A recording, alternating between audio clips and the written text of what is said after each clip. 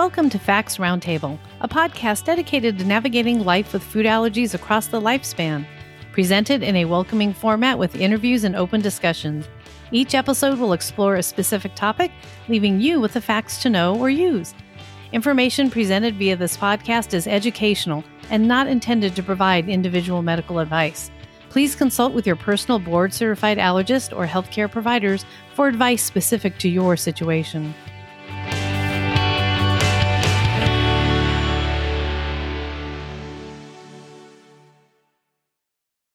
Hi, everyone. I'm Caroline Mawasasi, and I am your host for the FAACT Roundtable podcast. I am a food allergy parent, advocate, and the founder of the Grateful Foodie blog, and I am FAACT's Vice President of Community Relations. Before we start today's show, I would like to thank ARS Pharmaceuticals for their very kind support of FAACT's Roundtable podcast.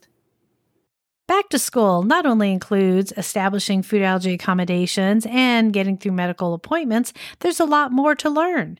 If you plan today for fall, then hopefully your family will enjoy some smooth sailing ahead. Pick up some tips today for teaching your child self-management, dealing with classroom parties and events, and how to find school resources. So be ready to learn from the best with FAACT's Vice President of Education, Kristen Osborne.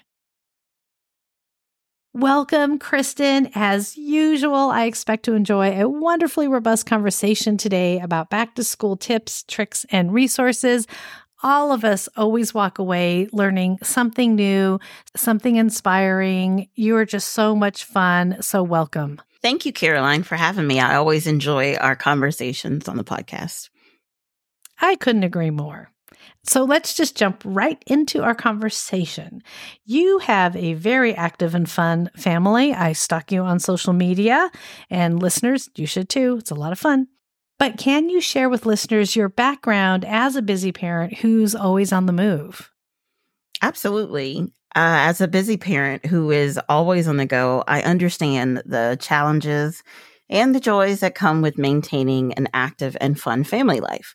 Between balancing work or household responsibilities and the needs of my children require careful planning and a lot of energy because they are involved in many different activities. But it can be incredibly rewarding, but also nerve-wracking sometimes. But when one or more family member has food allergies, it becomes really important to navigate daily routines and activities while prioritizing their health and safety. This often involves careful meal planning or planning our meals in advance because sometimes we just can't stop anywhere and get something to eat. It also means reading ingredient labels diligently, staying informed about potential allergens in various food products, and being on the move means that our family is constantly exploring new places, trying new activities, and participating in different events with food allergies. So we want to make sure that when we approach these new activities, we proceed with caution and we prepare in advance. We always want to make sure that we communicate our dietary restrictions and educate those around us about food allergies and how important it is to carry medications like epinephrine autoinjectors. And so by doing all of this, we ensure that our family can participate in all the fun and all the adventures while minimizing the risk of an allergic reaction. You guys are always on the move.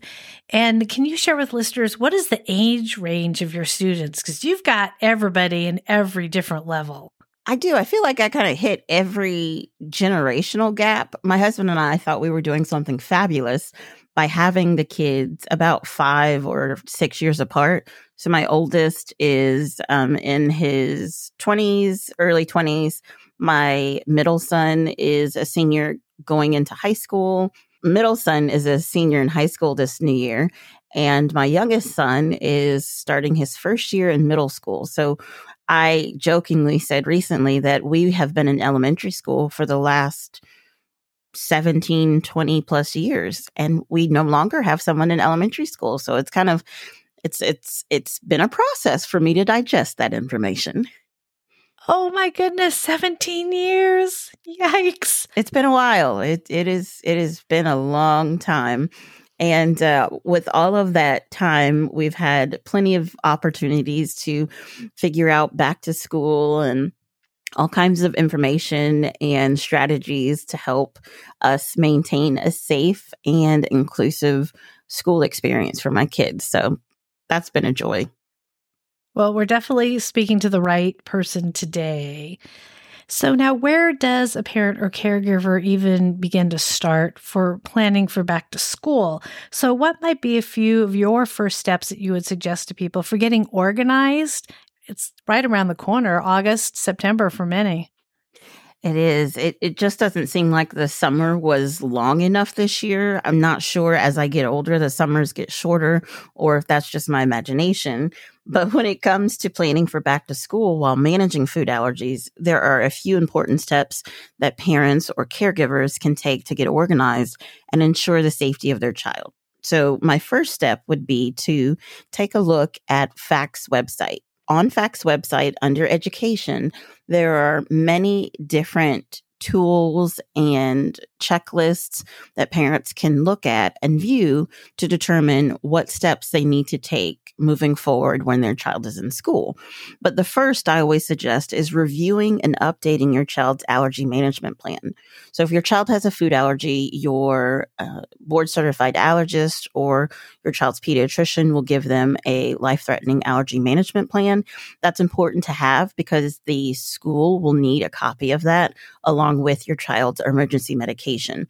So you want to start by reviewing your child's management plan with their healthcare provider and ensure that the plan's up to date and it reflects any changes in their allergies, their medication, or any emergency contact info. The third suggestion would be communicate with the school. We know that school starts every year around August, mid-August, late August, or sometime early September. It doesn't change. So now, right now, as you're listening to this, whether it's in July or August, it's important for you to contact your school that your child attends. Reach out to them and initiate a conversation about your child's food allergies. Schedule a meeting with the important key holders like principals, school nurses. You may not have a conversation with your child's teacher just yet because they may still be determining what class your child's in, but it's important to have the conversation with the admin at this point.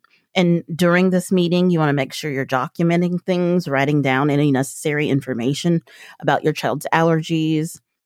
You're having conversations about potential, if your child has a 504 plan, what that entails. And I know Amelia, our VP of Civil Rights and Advocacy, has several fantastic roundtable podcasts about 504 plans in school. Take a listen to that and lead into these conversations that are necessary at your child's school. Make sure that you're starting now and we don't wait till the last minute because it's important to be proactive instead of reactive. A lot of times when we see incidents happen in school with reactions or other issues, it could be a reaction to not being prepared. So we just want to make sure we're prepared as possible. Also, we want to understand what your school's policies and procedures are. Is there a policy in place? What does that policy look like? If the school is unaware of a specific food allergy policy, talk to the district. Is there something that you can find on the website? Really arm yourself with all of this information in advance so you can have these very important and vital conversations with your school's team. And you make sure you involve all the stakeholders. Like I mentioned before, you want to talk to the admin. You want to talk with the administrators, the assistant principals, the nurses. Some of these stakeholders may not be in school at this time, but you want to start with the principal and the assistant principal and go from there. Excellent advice. I hope everyone's taking good notes here. So now let's turn to school parties and events. How can parents and caregivers approach these events and things that take place with their teachers or school nurses or even their own children? I've noticed there's a trend that many schools have gone to a food-free environment, which is great because it helps students with food allergies and other food-related diseases or illnesses. But if your school still participates and wants to celebrate with food, you want to make sure when you're having a conversation at the beginning of the year, you're asking about these potential dates. For example, Is there a class party? If your student's in elementary school, there may be class parties, especially in the younger grades, for Halloween or for Thanksgiving or for the winter break. So if there are parties, you can plan in advance and have a conversation with the teacher about what that party will look like and where it's located. So if your child has a specific food allergy, maybe have the party in the cafeteria as opposed to the classroom where it's a learning environment. Also have these conversations and know, are there any specific PTA or PTO nights that are going to involve food that your student might want to participate in? So again, it's being proactive, not reactive, having these early conversations, writing down the information. And FAACT has a great resource. It's a parent checklist for back to school on their website. And you can use it to have these conversations and remind you of what questions to ask, and also write down and jot down the answers. Or in the future, if there's a miscommunication, you can go back and reference what was said to you by whom. Amelia Smith mentioned that too in her podcast, that when you have these great conversations, follow up with a summary and an email so you've got it in writing. Just helps everyone stay on the same page. Exactly. You definitely want to make sure that you have a paper trail, because sometimes at the beginning of a school year, there's so much information coming home and there's so much information being provided and given to the teacher. So you want to make sure that you are aware of what's going on and maybe even provide a gentle reminder about what is said. So if you know there's a party coming up at the end of October, the beginning of October, say, hey, we discussed at the beginning of the year that we were going to have a class party. Is this still the case? Where is it going to be located? What food will be there? And that sort of thing. So you can have this conversation early and there are no surprises and everyone can participate and be included in the activity. Quick question here for older kids who have like dances and proms.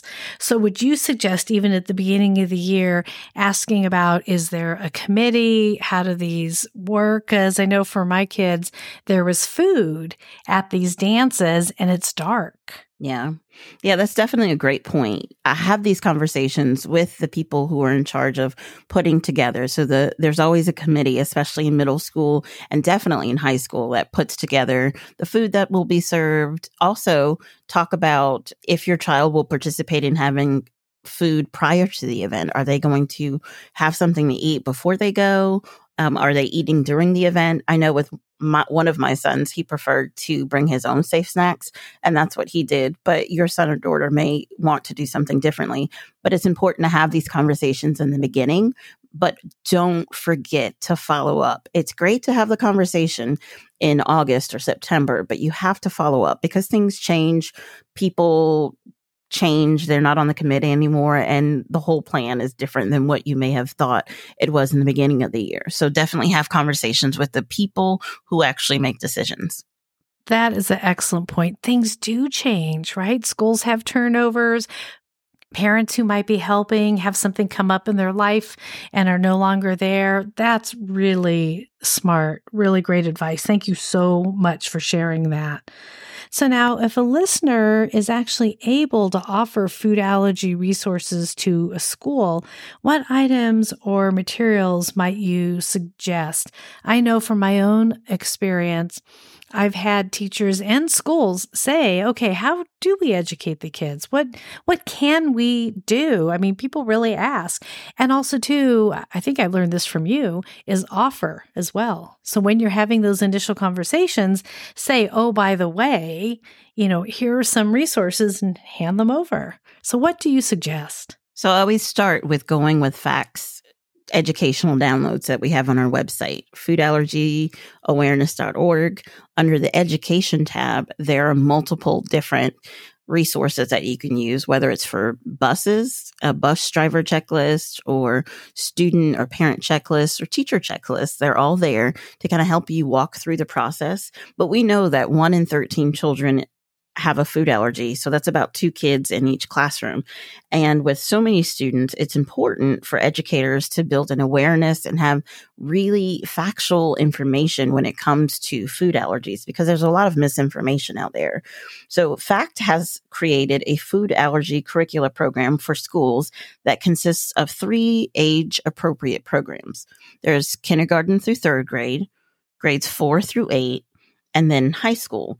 And all of the curricula programs have been created by FAACT in collaboration with educators and reviewed by our medical advisory board, and also includes a lot of the best practices from the Centers for Disease Control and Prevention. So it's voluntary food allergy guidelines, there's food allergy curricula, and it teaches educators and students about food allergies, anaphylaxis through different interactive presentations. There are lesson plans and all kinds of activities. So this is a great resource to start with, sharing to your admin. So they could possibly take this curricula and provide an in-service to the school, the teachers, the staff at the beginning of the school year. Kristen, being that you're so good at communication, I've watched you teach it in webinars and sessions and so forth. So let's tap into that. How would you suggest for parents when they're talking to their student about school? What would you suggest to the parents on how to start that conversation in a way that doesn't feel very heavy or scary or intense? A lot of times when you're talking about food allergies, there's this tenseness, like you mentioned, this fear that kind of arises, and it kind of paralyzes children wanting to be able to communicate their feelings. And sometimes you work around that by talking openly about it, talking often about basically how they feel. So I always start out with, what did you love about last year in school? What was your favorite part? How did this particular favorite event or thing that you did in school impact you with your food allergies? And then I also discuss, well, what didn't work well for you? What don't you want to do again? Or what event happened that you just didn't care for? And that opens up a lot of conversations, because as parents, we have one idea of what we think would help our children and keep them safe. But then through day-to-day action and being in school on their own, they can arrive at something that works a little bit better for them. For example, I know we had an accommodation where my son would have an empty seat on either side of him. And by mid-year, he just didn't really want that anymore and he felt that it was okay and safe for him to not have that buffer anymore. And of course, he being the age to make decisions, we felt that that was something that he wanted to do, and it was fine. And we readjusted his 504 plan. But we have these conversations and talk about how we can implement them for the following school year. So another student may want to sit at a peanut table or a peanut-free table because they are more comfortable like that. And it's a conversation I believe that parents should have with their students prior to going into the conversation with admin.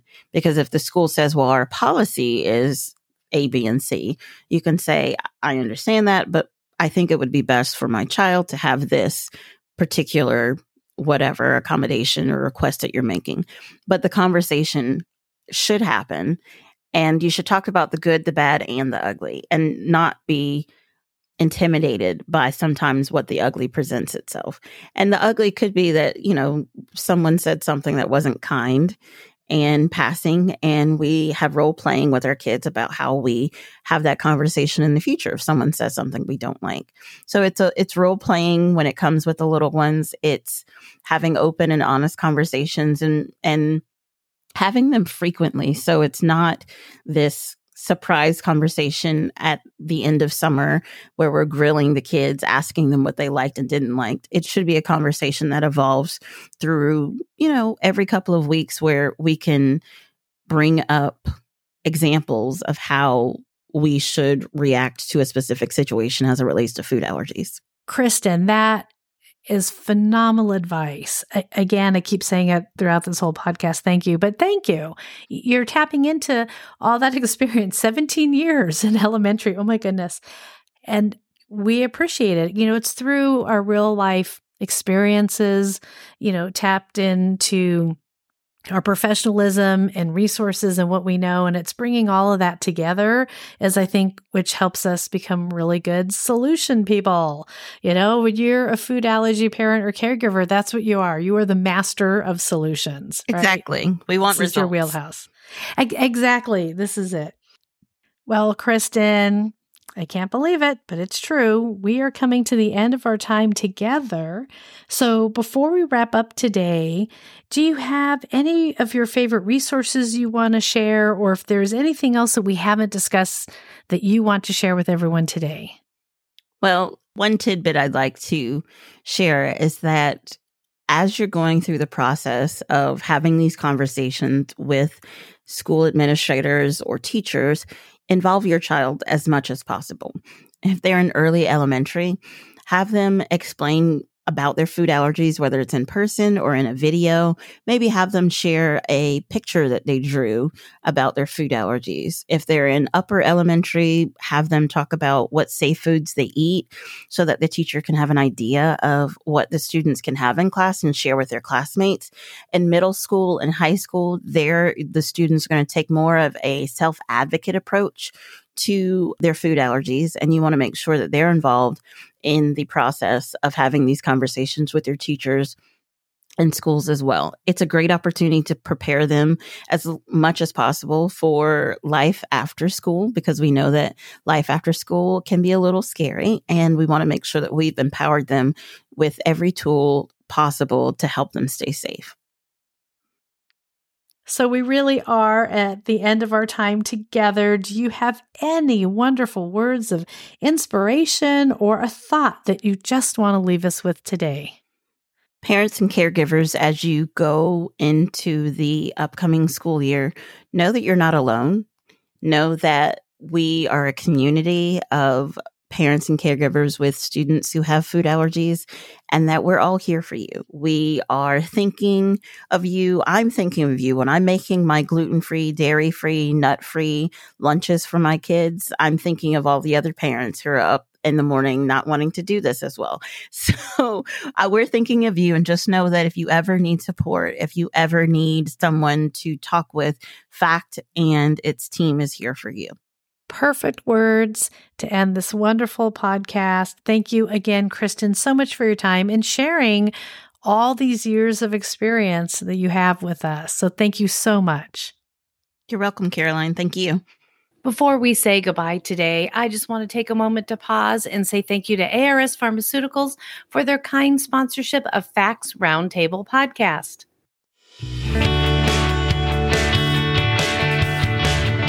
Thank you for listening to FAACT's Roundtable podcast. Stay tuned for future episodes coming soon. Please subscribe, leave a review, and listen to our podcast on Pandora, Apple Podcasts, Spotify, Google Podcasts, iHeartRadio, and Stitcher. Have a great day, and always be kind to one another.